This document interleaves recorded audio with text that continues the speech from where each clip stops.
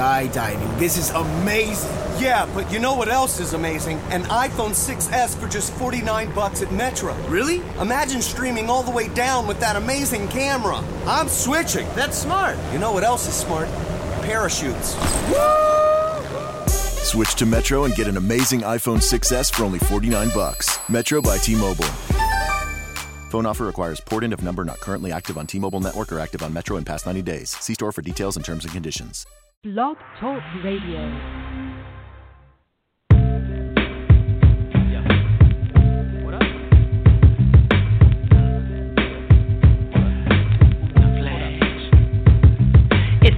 Rhyme ruler, the mind of the master, the prime poet designed for disaster, a crime candidate, the light heavyweight. I might levitate right through the heaven's gate.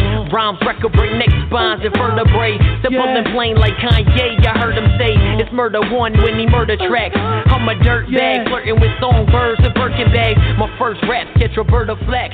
I'm a certified Mac, but I'm sure you ain't heard of that. Slim Thug and them hoes, they been loving the flow. They been hunting for men like In Vogue, and I'm in season, the season vet. I don't need respect, all I need is to check. Might check. We are back, ladies and gentlemen, boys and girls, Grizzlies fans of all ages. Thank you wherever you are, however you may be taking in the podcast this week. It's Grizzly Bear Blues Live. I'm one of your hosts, Joe Mullinax. Thank you so much for making us a part of your Memphis Grizzlies fan experience, even a small piece of the puzzle. We're happy to be where we're at, and we're happy to be with you wherever you may be. I'm joined, as always, by my co-host, Mr. Brandon Connor. Brandon, so good to hear your voice and have you back on the Blog Talk Radio airwaves. And it's good to talk Grizzlies basketball with you again, my man. How are you doing? I'm doing all right, man. I'm just the draft can't get here fast enough at this point. I've heard enough breakdowns of all these top players. I'm ready to actually get to some picks. Let's not get too far ahead of ourselves now. We've got our little lively blog, as people have been known to call it, grizzlybearblues.com. You can still go and check out all the great breakdowns we'll be doing the next few weeks, but I can empathize with Brandon. It does get a little bit, I don't want to say tedious, but you want to have the draft here. Obviously, for us at Grizzly Bear Blues, we're excited about our draft party that we're going to be throwing. So there's lots of reason to be excited for the 21st, maybe with a hint of terror in there, given who may or may not be making the pick. We'll talk about that with our guest coming up here momentarily. We're going to jump right into it. Ways to get in touch with the podcast. You can follow us on Twitter at GBB Live. You can follow my co-host Brandon Connor. He's a great follow at Ball from Grace. If you want to follow me for some reason, Joe Mullinax, the site manager over at grizzlybearblues.com. You can follow me at Joe Mullinax. And then, of course, the blog that is so near and dear to both mine and Brandon's hearts, grizzlybearblues.com. You can follow us there on Twitter on at SBN Grizzlies. We have a jam-packed podcast for you this week before we go on a little bit of a break, before we really get back into draft preview season. We're excited to have our next guest back on the program. He is one of the best, if not the best, Grizzlies minds out there, formerly now of the Commercial Appeal, and I'm sure he can't go too much into detail with what his next move will be. But we're going to have Chris Harrington on the podcast to talk NBA draft, who he likes, who he doesn't like. I'm going to ask him, and I might end up regretting this, Brandon. I'm going to ask him his take on the Grizzly Bear Blues community mock draft, which has been a bit controversial. I kind of let the fires burn a little too brightly there, and we had to restart things. But I'll ask him his take on what I did with the Grizzlies pick at 4. That article went up on Tuesday. If you're listening to this podcast later on in the week here, it's over at grizzlybearblues.com. You can check and see what I did with the Grizzlies pick. I traded back, and some folks weren't very happy with that idea. I hope they give me a chance to show my full body of work, but we'll ask them about that and all those fun things here momentarily. Then later on in the podcast, Parker Fleming, at Paka underscore Flocka. Do you like how I put an underscore in there? That's funny. Parker Fleming, GBB senior writer, covered the latest round of Grizzlies pre-draft workouts. We'll ask him about who impressed, who did not. It sounded like a lot of potential options at pick number 32, or maybe the Grizzlies pay up or trade in to get another second-round pick, and maybe they'd be interested in one of those guys there. But before we get to all of that, the man of the hour in terms of our guests this week, We're excited to have him back again, formerly of the Memphis Commercial Appeal. He still does a guest spot, on 92.9 FM, ESPN Memphis. Great friends of GBB, that radio station, and he does a great job with Jeff Calkins. He's all over the place, and he'll be back soon. Like I said, probably can't elaborate too much on what that will be, but he's kind of in between gigs, and he's so kind to spend some time with us here on Grizzly Bear Blues Live.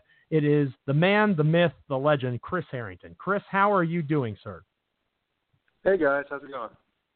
Doing okay. We appreciate you taking the time to chat with us this week on the podcast and kind of look ahead, because nobody is more tapped into what the Grizzlies are likely to do or may do, the thought process of this front office, and we'll talk a little bit more about that front office moving and shaking a little bit here momentarily. But the main thing that I wanted to kind of look at first was we talked about how you're kind of in between gigs right now. On your own personal blog, you did a great post that I highly recommend. If you haven't checked it out, make sure you're following Chris on Twitter if you don't already do so. Chances are, if you listen to this podcast, you probably follow Chris already. But at Harrington NBA, you talked a ton about a variety of different prospects, how you kind of whittle it down to who your favorite guys are. So if you would, Chris, obviously folks still go read the article. What's a general consensus that you come to in terms of the Grizzlies sitting there at 4, what direction they should go with? I sort of feel like we're going to spend, the next 3 weeks, 3.5 weeks, whatever it is at this point, arguing about these various prospects, and that it's more likely than not the Grizzlies will have sort of their decision made for them at 4, because I think this draft breaks after 4 or 5 players, and to me, Michael Porter is the or. And, that could get interesting with Porter, if they can get a hold of his medical records and check him out. But absent them getting comfortable with him, I feel like, we could argue about Jaren Jackson and Marvin Bagley and Luka Doncic, but that's not a decision you're actually going to have to make on draft night, because 2 of those 3 players are going to be gone, and the one who's left is going to be the obvious pick to make, and I suspect probably the correct pick. The correct pick, and it's such an interesting question for Memphis, as you alluded to there, Chris. The idea that Doncic probably won't be there, Ayton probably won't be there, even all the rumors about Doncic and all that seems like smoke from his representation or for somebody that wants to try to see him drop a little bit. I'd be stunned if he's there for the Grizzlies at 4, although Bleacher Report and other mock drafts have that actually occurring. Marvin Bagley seems like a more likely candidate to fall to Memphis at 4 if Atlanta likes Jaren Jackson Jr. a little bit better. I know that you're a big Triple J fan, Chris, and I just kind of wanted to gauge your take on why you think that if he is there at 4, he may be the option or the best option for Memphis. Because for me, Chris, what makes me nervous about him, and you kind of squashed this in your post, it depends on how the coach uses you in college. I like how Marvin Bagley dominated the ACC. I like how DeAndre Ayton dominated the Pac-12. Jaren Jackson Jr. didn't really do that in the Big Ten. That makes me nervous, even though he clearly has potential as a big in the modern NBA. Yeah, I wrote a column a few weeks ago, one of my next to last column, I guess, when I was at the Commercial Appeal, where I looked at certain types of players who've been drafted in the top 5 over the past 20 years and sort of what the success rate has been. And players who fit the Bagley-Ayton model, which I characterize as players who were considered elite coming out of high school, top 10, consensus top 10. In the case of those guys, they're both consensus top 3. Guys who were considered elite coming out of high school who were elite immediately in college, were dominant as freshmen. Those players, not surprisingly probably, those players tend to have an extremely high success rate. And there's another kind of player that you can argue which category Jaren Jackson fits in. There's another type of player that is the type that was considered elite coming out of high school, and they weren't dominant right away in college, but were drafted highly still based on potential or based on a sort of a skills projection. And the success rate of those players has not been as high. Like the poster boy to me is a guy like Marvin Williams, who was, came off the bench on that North Carolina title team as a freshman, ended up going number 2 in the draft because people were projecting his skills out forward, and you just didn't get the level of improvement everyone was assuming. And he ended up being a good player, but not a star. In a lot of ways, Jaren Jackson sort of fits that model, the guy who was not dominant right away in college, but people are sort of projecting all this improvement on him. And a lot of times that ends up being a disappointment. I guess what I would say as a Jaren Jackson fan is that I think you can make the argument for putting him in the Ayton Bagley category because depending on how you define production, he was a 40% three-point shooter, 80% free throw shooter. He was one of the best shot blockers in the country, probably the best in the draft per minute. Mo Bamba was more spectacular, but Jaren Jackson was arguably more effective as a shot blocker. His defense, his impact on the Michigan State team defense, you could see it with your eyes, but it's also there in the numbers. He had a major impact on team defense. And his scoring, not just relative to his minutes, but relative to like his touches, his scoring efficiency was right there in some ways with Ayton and Bagley. Probably not quite as good, but his rate of production relative to his opportunity was still pretty high. And then you factor in that he's 6 months younger than Bagley, I think like a year younger than Ayton. I think there's a lot of context to his production at Michigan State that makes me think, maybe he deserves to be considered in this guy who sort of proved it in college at a young age, even though his numbers were not as eye-popping as Bagley and Ayton. And then the other thing with Jackson, which everybody points to, but I'm right there with them, is that his game fits the modern NBA better than those guys. In terms of, we talk about unicorn as protect the rim and stretch the floor. He does both of those things, but he adds the third element. He defends the perimeter. And the idea of having a big who can still do big man things, but can impact the perimeter defensively and offensively, I just think the potential for him is extremely high. That said, I still think Ayton's the best player in the draft. And if I were forced to choose, and the Grizzlies will not have to make this choice probably, but if I were forced to choose between Bagley and Jackson, like I would really, really, really want to pick Jaren Jackson, and then I would probably chicken out and take Marvin Bagley. It really is, and like you said, that's one of the positives maybe in the long run here of the Grizzlies falling to 4 is the decision will be made for them. One of those two will almost certainly be there at 4, either Bagley or Jackson. It'll be interesting to see. Yeah, I think if the Grizzlies stay at 4, the real decision is going to be which of those players is left versus Michael Porter, and that's the decision. And if it's Jaren Jackson versus Michael Porter, I mean, that's a discussion we'll be having in the next few weeks. There's going to be a lot of disagreement about that. You're listening to Grizzly Bear Blues Live, chatting with our guest at this time, Chris Harrington, formerly of the Memphis Commercial Appeal, still does guest spots on 92.9 FM, ESPN Memphis' Jeff Calkins Show. Chris is one of the very best Grizzlies minds out there. Make sure you follow him on Twitter at HarringtonNBA. Chris, our question of the day poll was what we think Grizzlies fans or what Grizzlies fans may want to have happen in terms of the Grizzlies' overall draft strategy heading into the 2018 NBA draft. The 4 options were stand pat and draft at 4 and 32 overall, trade for 32 and whatever else it takes to move up into the draft, perhaps for a Luka Doncic, trade back and use more picks to try to just accumulate more assets and actually use those picks, or trade back and trade for veterans to try to strengthen this overall roster as it stands currently. The overwhelming winner, not surprisingly, was Stan Pat, 66% of the over 180 votes, thanks to everybody who voted in the poll. Taking a look at wanting Memphis to pick at 4 and 32, obviously 2 very valuable picks. I don't know if you've been following, Chris. I have gone in the opposite direction in our Grizzly Bear Blues community mock NBA draft. The post went up on the blog today, and we've been doing it on Twitter the past week or so. I decided to trade with 92.9 ESPN's Devin Walker, the number 4 pick, and I traded that pick for number 10 overall, number 26 overall, number 39 overall, and the Philly 2019 first-round pick, the lesser of the two between Sacramento and Philly, the worst pick. So likely Philly's selection in 2019. I thought that was pretty good value for 4. I did this before Bagley fell, which probably wasn't too smart, so maybe that's why I'm not an NBA GM. But because Bagley fell all the way to 5, actually, in our mock draft, which I would be stunned if that actually occurred. But I guess I'm kind of curious as to your overall thoughts on the Grizzlies draft night strategy, and then your take on what I did. Maybe you wouldn't necessarily agree with doing it, but do you think if the Grizzlies do want to trade back, is that the kind of value they should be seeking? Multiple first-round picks, another lottery pick, staying in this year's lottery. What is the value of that number 4 pick to you? That seems like a really good haul on the surface. What I would say about that, I think, is that first of all, I would set aside the number 39. It's not a meaningless. It's a nice pick. It's not meaningless value, but I don't really factor that in terms of an evaluation. So I'll set that aside. That's fair. The Philly pick for next year, which is probably going to be in the mid-20s, I'm guessing, or certainly at least in the 20s.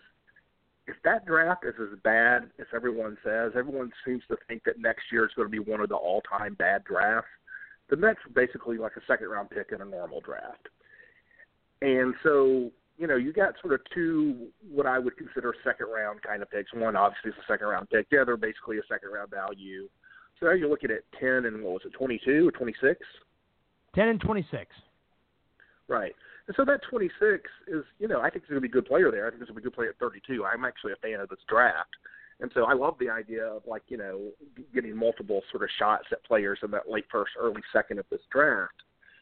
But the reality is the Grizzlies are sort of overloaded with middling young players, like non-lottery, non-star quality young prospects already for a team that's trying to be good right away. And there's only so many roster spots. You're only carrying 15 players, not counting your two-way guys. I just think I don't do that unless I'm really convinced that the drop-off from 4 to 10 is not that steep. And it may not be, because I think this is a good draft through about 10 probably. But I just think the NBA is about getting the best possible individual players, and typically the winning trade, the winning side in the trade, is the one that's the side that has the best individual player. And so I'm staying at 4. I'm not going to do that. I think that's fair. Chris, before we moved on, I did want to go back to Jaren Jackson for just a second. The general consensus that I've heard, and I don't know how right this is, but it seems like everyone seems to think of him as a year away in terms of being a real contributor. And I know rookies generally don't contribute, too much in their first year anyway. But in terms of Bagley, like a guy like, say, Bagley versus Jaren Jackson, do you weigh that in terms of how much first-year production versus higher ceiling, given where the Grizzlies are in their team building, what they're looking at right now, what their roster is with Conley and Gasol and their competitive window? How much do you factor that into a decision on draft night, or do you just have to look at, this guy has the longer-term ceiling, even if we think that first-year Bagley or whoever else is on the board there at 4 may have a better first year than Jackson, even if Jackson's got the higher ceiling? Chris Wallace he said this a few times, and he said it to me, that, this high in this draft, you don't have to choose between present and future. And I think that's true to a degree. I think whoever you take at 4 is going to be a high-ceiling player that has the potential to be a cornerstone player in the post-Conley Gasol future. And I think anyone you take at 4 has the potential to help you next season. But there is a difference in degree. And I do think there's a difference in degree, particularly with Bagley versus Jackson. Part of that's because I think Bagley is closer to, he has room for improvement too, but he is closer to his physical peak, I think, than Jackson is, and probably better equipped to step in right away. Part of that is positional. I know a lot of people are saying they think Bagley's got to play center because, if you're taller than 6'9", you have to play center in the NBA now. But I think he's mostly a 4, and I think he can play 4 with Marc Gasol. And so I think Marvin Bagley could be your starting power forward on opening night. I think Jaren Jackson, if you draft him, is probably your third big off the bench on opening night. And while I think he can play with Marc Gasol because he's good enough defensively on the perimeter, I think they can play together. Ultimately, he's your center of the future, whereas Marvin Bagley, I think, is your power forward of the present. And so I do think Bagley is more of an instant impact player, and I also think he has a high ceiling. And so, that's one of the reasons it would be hard for me to take Jackson over Bagley, even though I would really, really want to. I think Jackson has an ultimately higher ceiling in the NBA. But I think Bagley has a higher floor and still has a pretty high ceiling. But I do not think that distinction in terms of instant impact should weigh on the Grizzlies' decision. I think they should make the long-term decision. But I think that long-term decision is about balancing getting high upside but also mitigating risk. To me, I think this is a good draft. I think you're high enough in this draft that I don't want to choose between the ceiling and the floor. I want both. I want a high ceiling and a high floor. And that's why I'm reticent about, high ceiling risk players to be like Bamba or Michael Porter and I'm not going to reach on, I think, a high floor, low ceiling like a Wendell Carter. Like, I'm looking at Bagley and Jackson and Doncic if he slips, and I'm taking whichever of those guys are there because I think those guys all have a high ceiling and all also have a relatively high floor. Okay, I think that makes perfect sense. You mentioned Chris Wallace, and so the Grizzlies throughout the season have had this kind of cloud hanging over them in terms of the ownership group, and that's finally been settled. But now we've got another front office question. Ed Stefanski has moved on to take a front office position with the Detroit Pistons. So in terms of who's making the pick this year, we've talked about how the Grizzlies have done poorly, in drafting so many times. We blamed a lot of that on Chris Wallace. There's John Hollinger. You don't necessarily know who's going to have the loudest voice in the room or the most weight in this decision. How nervous are you with Stefanski gone and who's making that decision? Or do you think they're kind of in a spot here where, given the fact that one of those, top-level players is likely to slip to them, are they kind of in a foolproof position here? Well, they're not in a foolproof position because they have a really difficult decision to make about how strongly they're going to consider Porter. I mean, Porter's a huge roll of the dice. Chris Wallace is known for wanting to roll the dice. He is known for liking players who have that elite pedigree, and Michael Porter was the number one ranked player coming out of his high school class, even ahead of Ayton on I think on those consensus rankings. So I could see like a Chris Wallace move being sort of shooting for the moon with Porter, and who knows, maybe that would be the right move. I personally, based on what I know, which will be less than what they'll know on draft night, couldn't take that risk. But I do think it's true. You have a relatively, when you're picking this high, you have a relatively narrow band of choices. I know that the draft history is not good with Wallace here.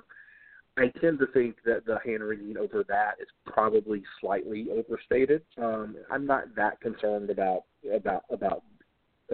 I feel like almost any GM in the league is really looking at the same couple options, and I'm not sure that Chris Wallace approaching this is going to be that much different than most executives approaching this. So I'm not that concerned about it. But I don't think that the Grizzlies front office is, it's not in a dysfunctional place the way it has been in the past. But I don't think anyone feels like it's one of the strong, revving front offices of the NBA. And so there's definitely room for improvement there. Just in terms of that, real quick, you mentioned the Porter and taking the gamble, and he is kind of the high upside play. Do you think, like, if they're given access to even if they're given access to his medicals, do you think the decision over Chandler Parsons and how poorly that's gone and the sort of PR mess that it's created, do you think that'll have any impact, or are they just, if they see his medicals and they clear him, are they just going to have enough faith in their medical staff that he's healthy and that he can play? Well, they're going to say, no, that doesn't have an impact. And maybe you even convince yourself it doesn't have an impact. But it's not just Chandler Parsons. The Grizzlies have a history in recent years of damaged goods purchases, right? You sign, Parsons is the major example, but you sign Parsons after a knee surgery. You sign Vince Carter after a summer ankle surgery. You draft Jarrell Martin. It ended up not being a lingering thing, but you drafted Jarrell Martin after an injury leading up to the draft, and that did impact his rookie season. There's a history here of damaged goods acquisitions, and I think that's got that element of risk has got to factor into your mind to some degree. I feel like there's no way they can take him without getting his medical records and getting him in for a personal physical. I think it would not surprise me if Michael Porter, used that to try to maneuver himself somewhere. And I don't know if that would be Memphis, although if he's healthy, I think Memphis would be a good fit for him basketball-wise. And so I just can't see taking him that high given the other options if you don't have access to that stuff. Now, if you get access to it and you think it checks out, then, I think maybe you're tempted. Maybe you're looking at Jackson versus Porter and you're saying, we got to swing for the fences here. We got to swing for a star, and Jackson can't be a star, and Porter can, and we got to go for it. I think a lot of fans would agree with that decision. I would be very scared to do that myself. Yeah, that would definitely be a big risk here. And the Grizzlies obviously have not had the best of luck with those swings at the hypothetical fence. It makes me nervous. Porter is very tantalizing, but just the injuries, we're already the if healthy all-stars. Just before we move on here, ESPN is, as we were recording this, doing their mock draft special.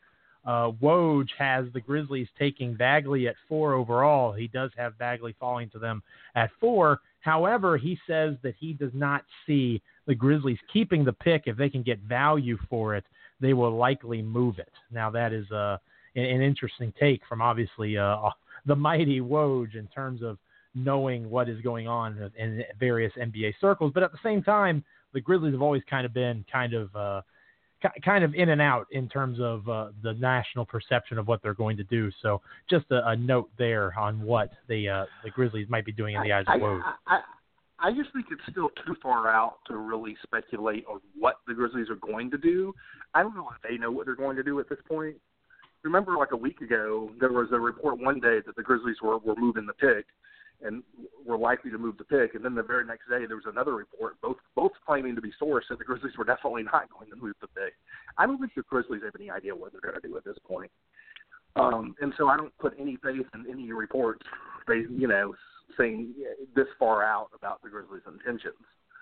I do worry about short-term thinking in terms of they have been they beat the drum so hard about getting back into the playoffs next season, which is not an expectation that I hold the team to based on everything I know.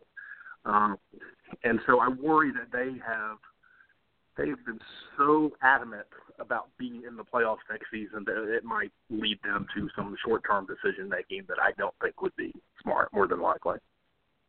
I think that's fair, especially if you have access to Bagley or if you do have access to Porter's medicals and, maybe it's the typical return from surgery. Maybe the first year he's a little bit iffy, but there's no reason to worry about him long term. I think you make fair points there. Everybody focuses on the number 4 pick, of course, very important, but Grizzlies fans, perhaps more than any other fan base outside of Golden State with Draymond Green, know the value of a second-round pick, whether it's Deontay Davis, obviously Dillon Brooks this past season, arguably the steal of the NBA draft in 2017. Memphis has actually done better drafting in the second round than in the first in recent history.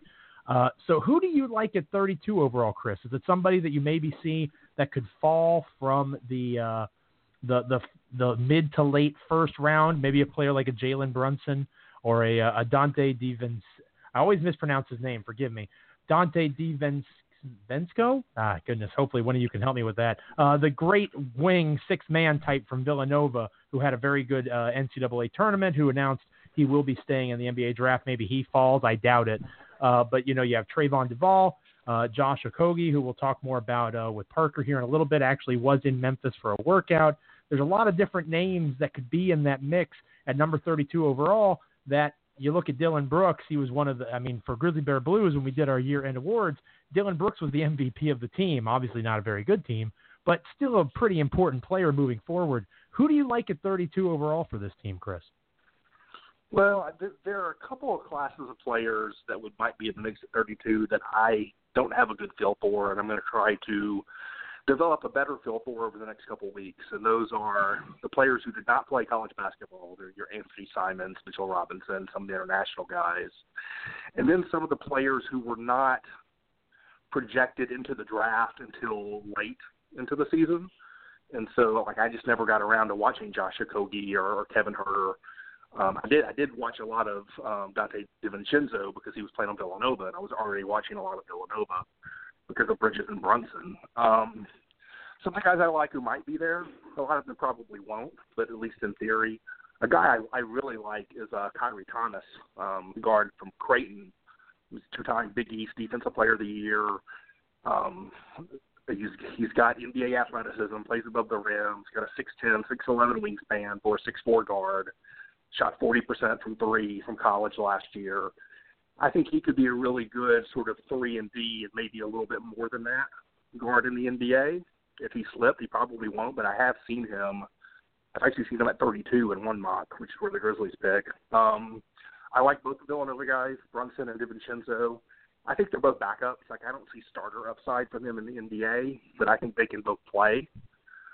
Melvin Frazier at Tulane is a guy I really like. He'll probably go higher, but I think there's a lot of 3-D upside with him on the wing if he were there.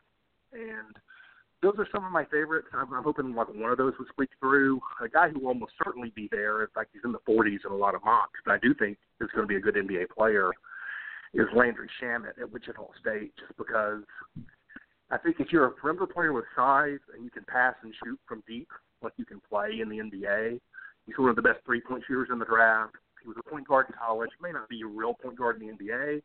I think he can make plays as a secondary ball handler. He can move the ball. He's got decent size at 6'4", 6'5", and so I think that's the guy who can get minutes in the NBA. I really like all of those names. I like all of those guys. I do think that one that is going to create drama in most circles, especially in Memphis. You know, I've in the past rallied against what does it mean to not be Memphis enough, or he's not Memphis, or she's not Memphis. Grayson Allen figures to be in the mix there at 32, and I'm not saying that the Grizzlies would target him. I do think the guys that you see coming in and working out are probably the ones that they're interested in, at least at this time, as Chris mentioned earlier. That could certainly change. But there's lots of Dukies that could potentially be in the mix there at 32, whether it's Gary Trent Jr., the shooter, whether it is Trayvon Duval, again, a point guard, and then, of course, you've got Grayson Allen. Do you think any of those players, obviously Allen probably be the headliner in terms of infamous or famous personality traits, do you think any of them fit in Memphis? I don't think you have room for Trayvon Duval and Kobe Simmons to both develop on an NBA roster. I think there's too much similarity there, sort of athletic point guards who with sort of shaky jump shots that are sort of long-term prospects. I don't really see that. I'm not as high on Trent as some people are. I think he can shoot, but I don't know if he's much more than a spot-up guy in the NBA, although, spot-up guys have value. Allen I like a little bit more because I think he can make some plays off the dribble. He can sort of handle the ball. There's some stuff there. I just don't think at 32, I think there'd be plenty of guys. I think DiVincenzo is sort of similar in a lot of ways to Grayson Allen. I like DiVincenzo better. Yeah, I think he's a talented guy. If any of them, Grayson Allen obviously would be a bit of a risk. But I agree with you in terms of the depth of this draft. I mean, I'm just on NBADraft.net, and obviously you go to The Ringer, and ESPN isn't quite as good after what they've done to Draft Express. But there's so many. No, it's so disappointing what's happened over there. And their website, Right. I know it's not for me anymore because I'm too old for it to be for me, and I don't care about video. But the website is hard to navigate now. Yes, agreed. I'm with you on that. I'm old too, at least for bloggers. I'm old. So yeah, I would agree. And you go through all these different mocks, and I even like a Javon Carter out of West Virginia. I don't know how much he translates to the NBA, but his defensive skill. You want to talk about something that would be valued in Memphis? Caleb Martin, who has been a transfer, started his career at NC State. They have him going to Indiana at 50. I could see him having some success in the NBA. This does feel like a deep draft.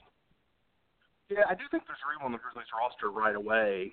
Not necessarily an every night player, but I think there's a role there for a sort of true point guard, a smaller true point guard who can give you a different look than Andrew Harrison. So I think a Jalen Brunson, a Javon Carter, a player like that, I think could be a decent way to go for the Grizzlies. I feel like veteran guards like that who tend to slip tend to be pretty good value in the second round. Yes, that would be my hope as well, just from watching those guys play. We'll get you out of here on this, Chris. Thanks so much, as always, for being so gracious with your time. I'm curious as to your general prediction in terms of, and like you said, this is going to change 4 times between now and the actual draft. We're still so far away. But if you'd humor me here for a moment, the likelihood that they take a big at a 4 or a wing at 4, trade up, trade back. I know you've already kind of said it's a choice between Porter and maybe Jackson, Porter or Bagley if they stay at 4. What is your gut telling you right now the Grizzlies are going to do with that 4th selection? Again, 32 is important, but obviously all eyes will be on 4 come June 21st. Well, if either Doncic or Bagley are there at 4, I have a hard time seeing them not just take whichever player that is and be happy with that. If they are both gone, which I think is likely, then I think you're looking at Jaren Jackson versus Michael Porter versus the trade.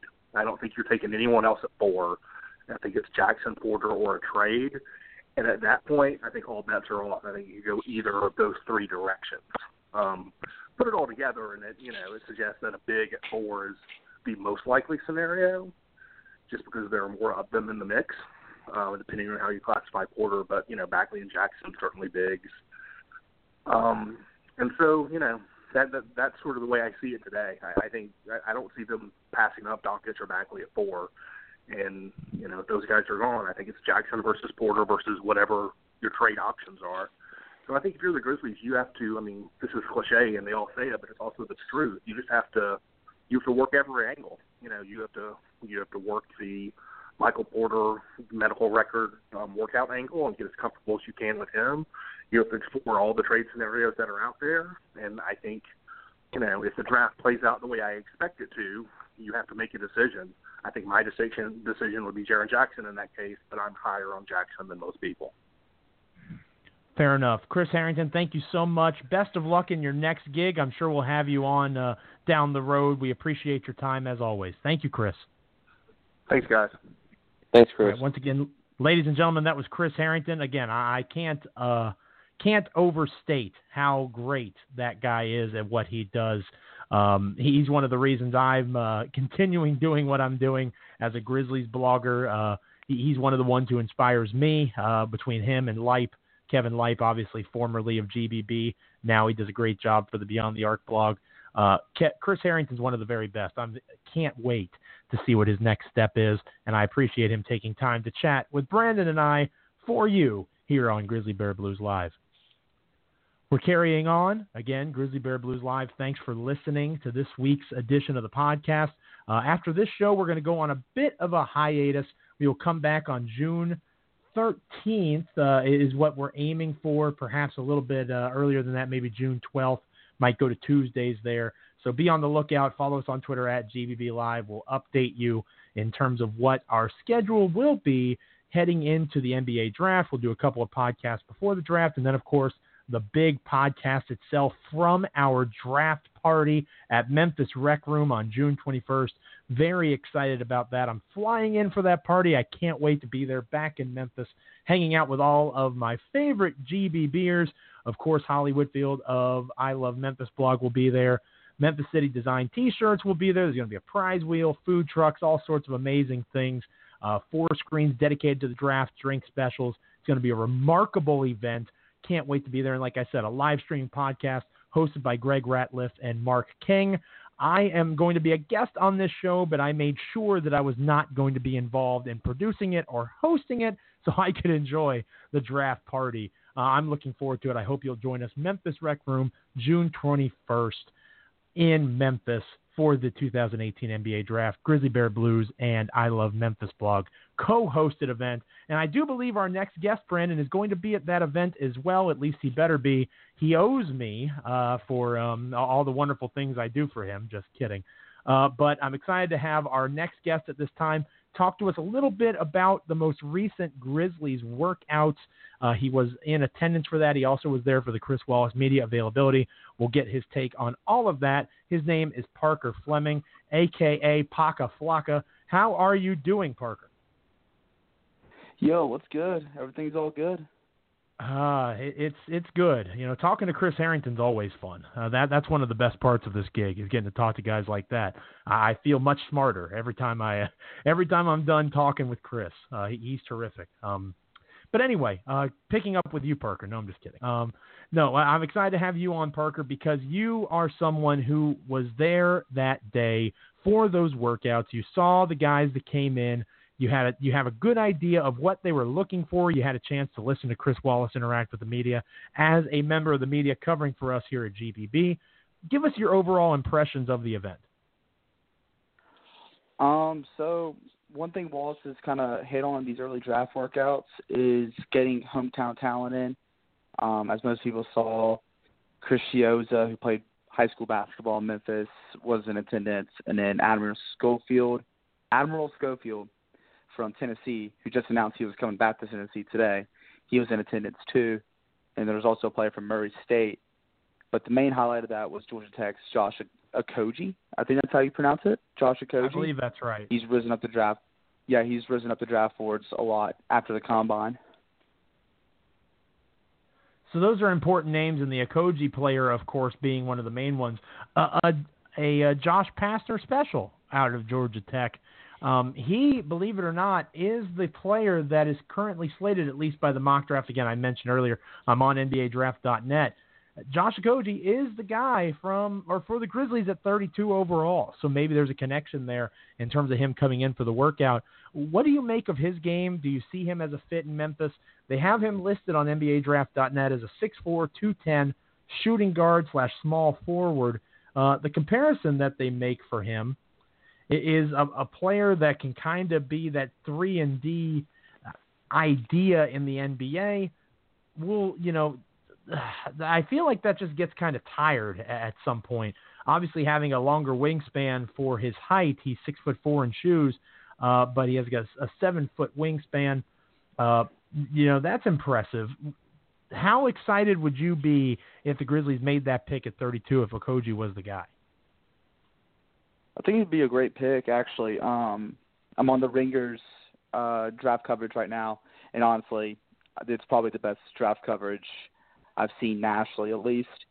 And they say they have him at 28 to the Golden State Warriors, and they say he has shades of Robert Covington, Kentavious Caldwell-Pope, and, of course, Memphis legend Jamal Franklin. Oh, no. The grind son. The grind son. But I actually think Josh Okogie can actually be like a grind son kind of player at about 6'4", 6'5", with a 7-foot wingspan. Say his big thing is guarding multiple positions. And honestly, there's really no one like that on the Grizzlies at the moment, unless you're super high on guys like Wayne Zeldin and Andrew Harrison. But he also good shooter. And telling by his stats, he did a little bit of everything. 18 points, 6 rebounds, 2.5 assists, 38% from 3, nearly 2 steals a game and a block a game. So kind of, from what it looks like, he just did a little bit of everything. And the Grizzlies really need a player that does a lot of everything. In terms of comparing him to guys, a lot of people have linked, even Joe in the last segment have linked like Grayson Allen as a potential pick for the Grizzlies at 32. How do you think he fits in comparison to a guy like Grayson Allen? And thoughts on that? Like comparing Okogie to Grayson Allen? Yeah. Do you think he's a better fit? Do you think probably similar fits? Or do you like one more than the other right now? If you haven't followed me on Twitter for the past year, I'm definitely a Grayson Allen fan. If the Grizzlies drafted Trae Young at 4 and Grayson Allen at 32, Parker would go out and buy custom jerseys that night. That night he would order jerseys of Trae Young and Grayson Allen. I already have the Duke Grayson Allen jersey, so I'm already ready for that one. But I think as terms of fit goes, I think Okogie fits the team more because Grayson Allen can't really guard multiple positions, especially guarding the 3, whereas I think Josh Okogie can.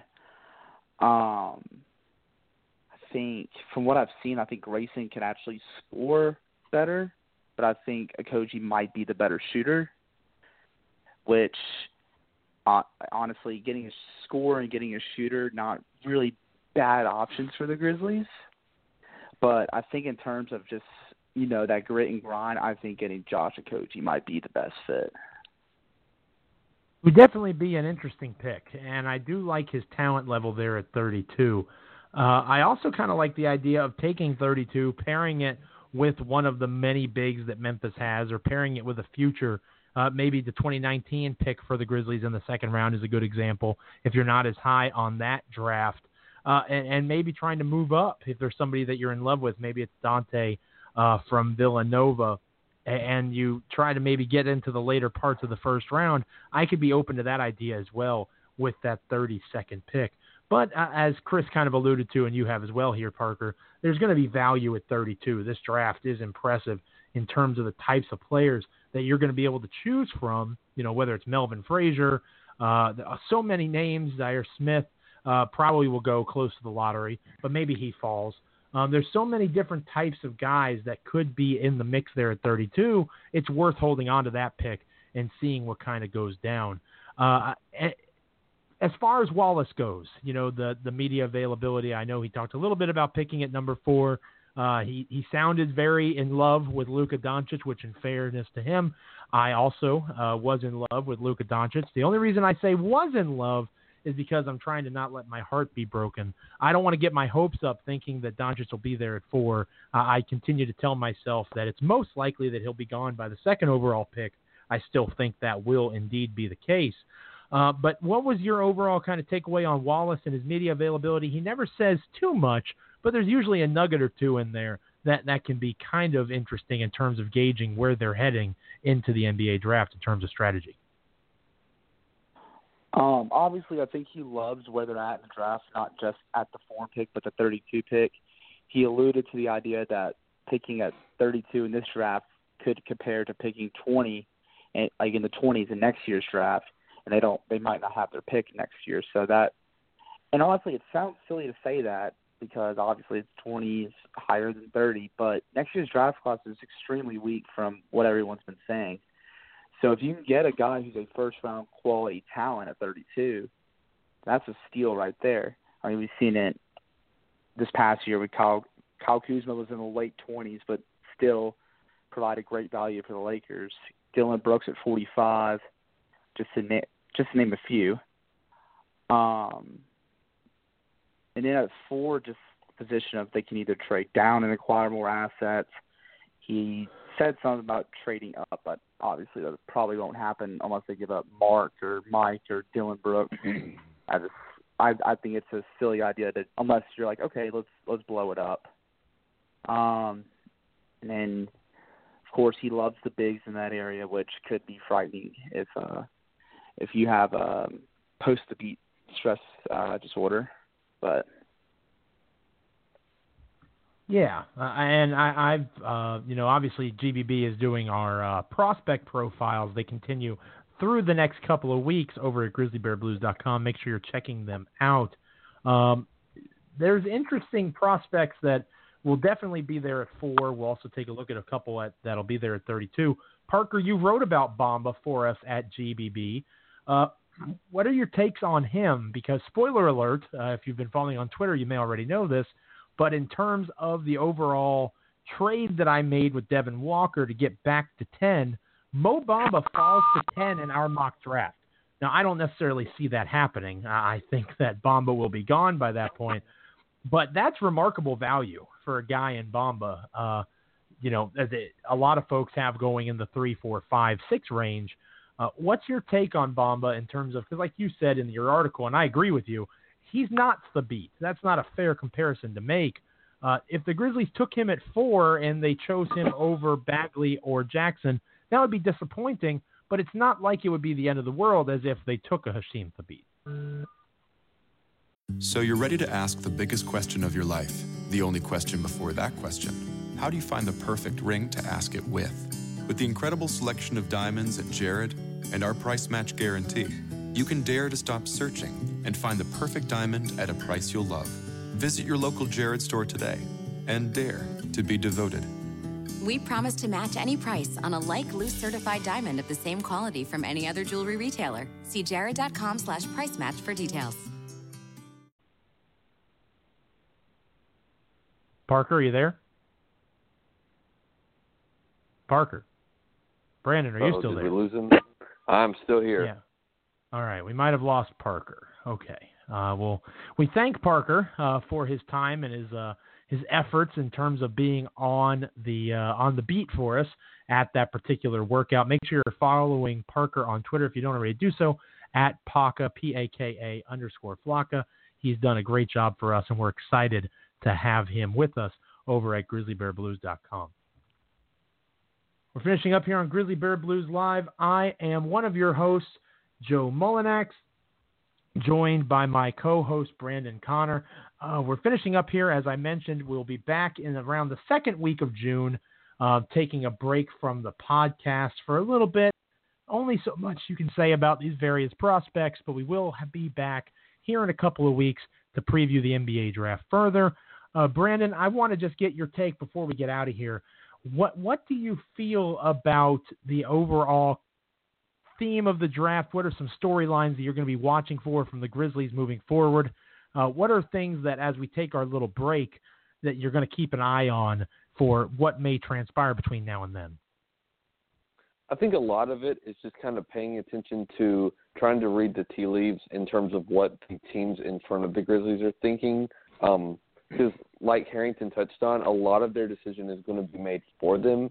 So really you're paying attention more to what, the Suns, the Kings, and the Hawks are looking at and who they seem to be narrowing their attention on to get a better idea of who's going to be there for the Grizzlies.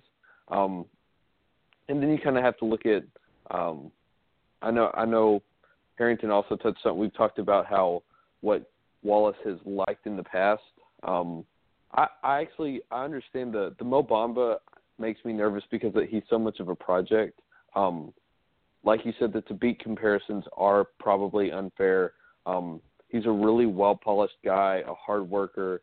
He seems smart. It's just so much raw projection with him going forward. I'm hoping that at least the Grizzlies don't make too short-sighted of a move, but I think that might also steer them away from Bamba in terms of the fact that he's not going to be ready to contribute at a high level, even as high a level as someone like Jaren Jackson, even if you think he's kind of someone who's not going to contribute as much as like some of the other guys like Bagley in the first year, that might steer him away from a guy like Bamba, who's more of a project. But that's really it. It's just looking at, first of all, who we think is going to be there for the Grizzlies at number 4, and then what kind of signals the Grizzlies are putting out in terms of what they're looking for. I think it's a little bit harder to project for 32, though. I know we've seen some guys. I've heard a lot of names that I liked, and I can't think of his name. The player out of Wichita State that Harrington mentioned, whose name escapes me at the moment. He's a guy that I like. I'm pulling it back up. I had it closed out. Yes. Landry Shamet. So Landry Shamet was a guy that I liked. Grayson Allen, I think it makes sense. I know it seems like he has matured since he's had all those incidents at Duke. So I don't think that's a terrible pick there. But it seems like I would love if DiVincenzo fell, but I don't think it's going to happen. But I think the fact that he tested so well at the combine is going to kind of price him out of the Grizzlies' range in the early second. But I think that's harder to pick. But I think this draft is deep enough that they should have at least a few guys still on the board who can contribute at a high level. And so I'm excited to see where it goes from there. What are you looking forward to, and who are you? Is there anyone you want to dig deeper on at this point, or names that have kind of piqued your interest that you don't know a lot about that you're looking at in the upcoming weeks? Shamet is one that I would love to look more into. NBADraft.net has him going 16th to Phoenix, which is surprising to me. I know a little bit about him, but I didn't think he'd go in front of a Kyrie Thomas type like Chris talked about, or a Lonnie Walker. I mean, Lonnie Walker drops to 20 in this draft, and NBADraft.net is always kind of iffy. That Lonnie Walker might be 10th to Philly tomorrow. But I do like NBADraft.net in terms of their profiles. We talked about Draft Express not quite being the same as it once was. I really like the idea of a great example with NBADraft.net, for example. 1, DeAndre Ayton. 2, Marvin Bagley. 3, Jaren Jackson. So who's available at 4? Luka. 4, Wait. Mohamed Bamba. 5, Oh, you're Luka Doncic. You're killing me, man. You're killing me, man. I will eat a printout of this mock draft if Luka Doncic is available at 4 and the Memphis Grizzlies don't take him. I will be shocked, stunned. I will get all of the drink specials at the draft party. Not for anybody else. I'm not going to be buying around for the house, celebrating a great draft pick. I will get it all for myself and drink myself into oblivion if they pass on Luka Doncic at 4. So that's a great example of taking NBADraft.net with a grain of salt. However, you know, a player like Shamet is somebody I'd like to look a little bit more into. A Troy Brown, a buddy of Dylan Brooks's perhaps, going back to their Oregon days. Obviously, Brown is a freshman, so they wouldn't have played together, but I'm sure Dylan is familiar with him. I like Mitchell Robinson. How much sense does it make to take another center on this team? I don't know, but I think his game will probably translate well to the NBA. As Chris mentioned, I really like the idea of taking a different type of point guard from Andrew Harrison. I love Javon Carter. If the Grizzlies took Javon Carter at 32, some people might think that's a reach. I'd be cool with it. I think that guy's going to be a pit bull in the NBA. Maybe a better Beyonce Weber, is kind of my idea. And I like Beyonce Weber a lot too. So if he can be better than him, he'll stick on an NBA roster, and he'd be a different look from what Andrew Harrison can give you. Just some, guys like that. You know, we know about the top guys. We know that one of them is likely to be there, whether it's a Bagley, a Doncic, a Jaren Jackson Jr., a Michael Porter. One or two of those dudes is going to be there, and Memphis is going to have their pick. So as downtrodden as I was about falling to 4, it's better than falling to 5, and you're also in a place where you're still in a spot to take a potential generational talent.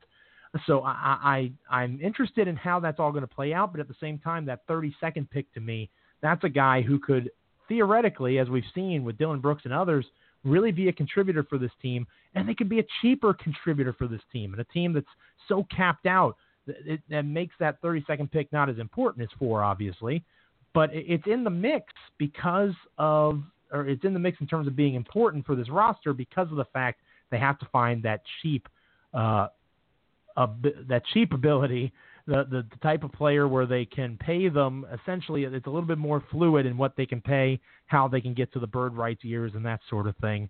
That 32nd pick to me really fascinates me, and there's going to be options there for them as well. I'm excited about the draft. It's my first one that I've really emphasized and focused on because of the 4th overall selection at GBB. I'm excited to keep following it. Hopefully you'll do the same with us over at grizzlybearblues.com. Like I said, we're taking a little bit of a break for a couple of weeks. We should be back. I believe it'll probably be June 12th, but make sure you're following us on Twitter at GBB Live or at SBN Grizzlies to get the details on when we will officially be back in the saddle in terms of the podcast. More than likely June 12th, but it could change. Thanks so much to Chris Harrington for being our guest tonight. Thanks so much to Parker Fleming for stopping in and giving a quick report on how things went down at the player workouts for the Grizzlies. Thanks so much to my co-host, as always, Brandon Connor, and thanks to you for listening. However you're taking in the podcast, it is appreciated. We'll be gone for a couple of weeks. Stick with grizzlybearblues.com. Make sure you're making us your spot for Memphis Grizzlies off-season plans. Obviously, the NBA draft is the first step in that direction. Enjoy the NBA Finals. Enjoy all of the great basketball that is to come, and we'll see you on the flip side. Grind forth, Grizz Nation. This is Grizzly Bear Blues Live. Nice to meet you. Since we knew that we know you, and you finally found that light you're looking for. And so it's more than healthy. Well, take your name. It's nice to meet you. When you say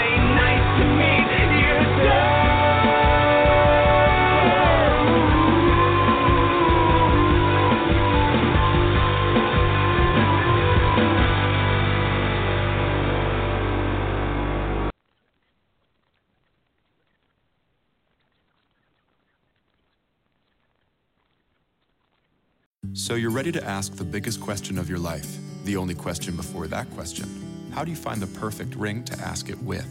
With the incredible selection of diamonds at Jared and our price match guarantee, you can dare to stop searching and find the perfect diamond at a price you'll love. Visit your local Jared store today and dare to be devoted. We promise to match any price on a like loose certified diamond of the same quality from any other jewelry retailer. See jared.com/price match for details. So you're ready to ask the biggest question of your life, the only question before that question. How do you find the perfect ring to ask it with?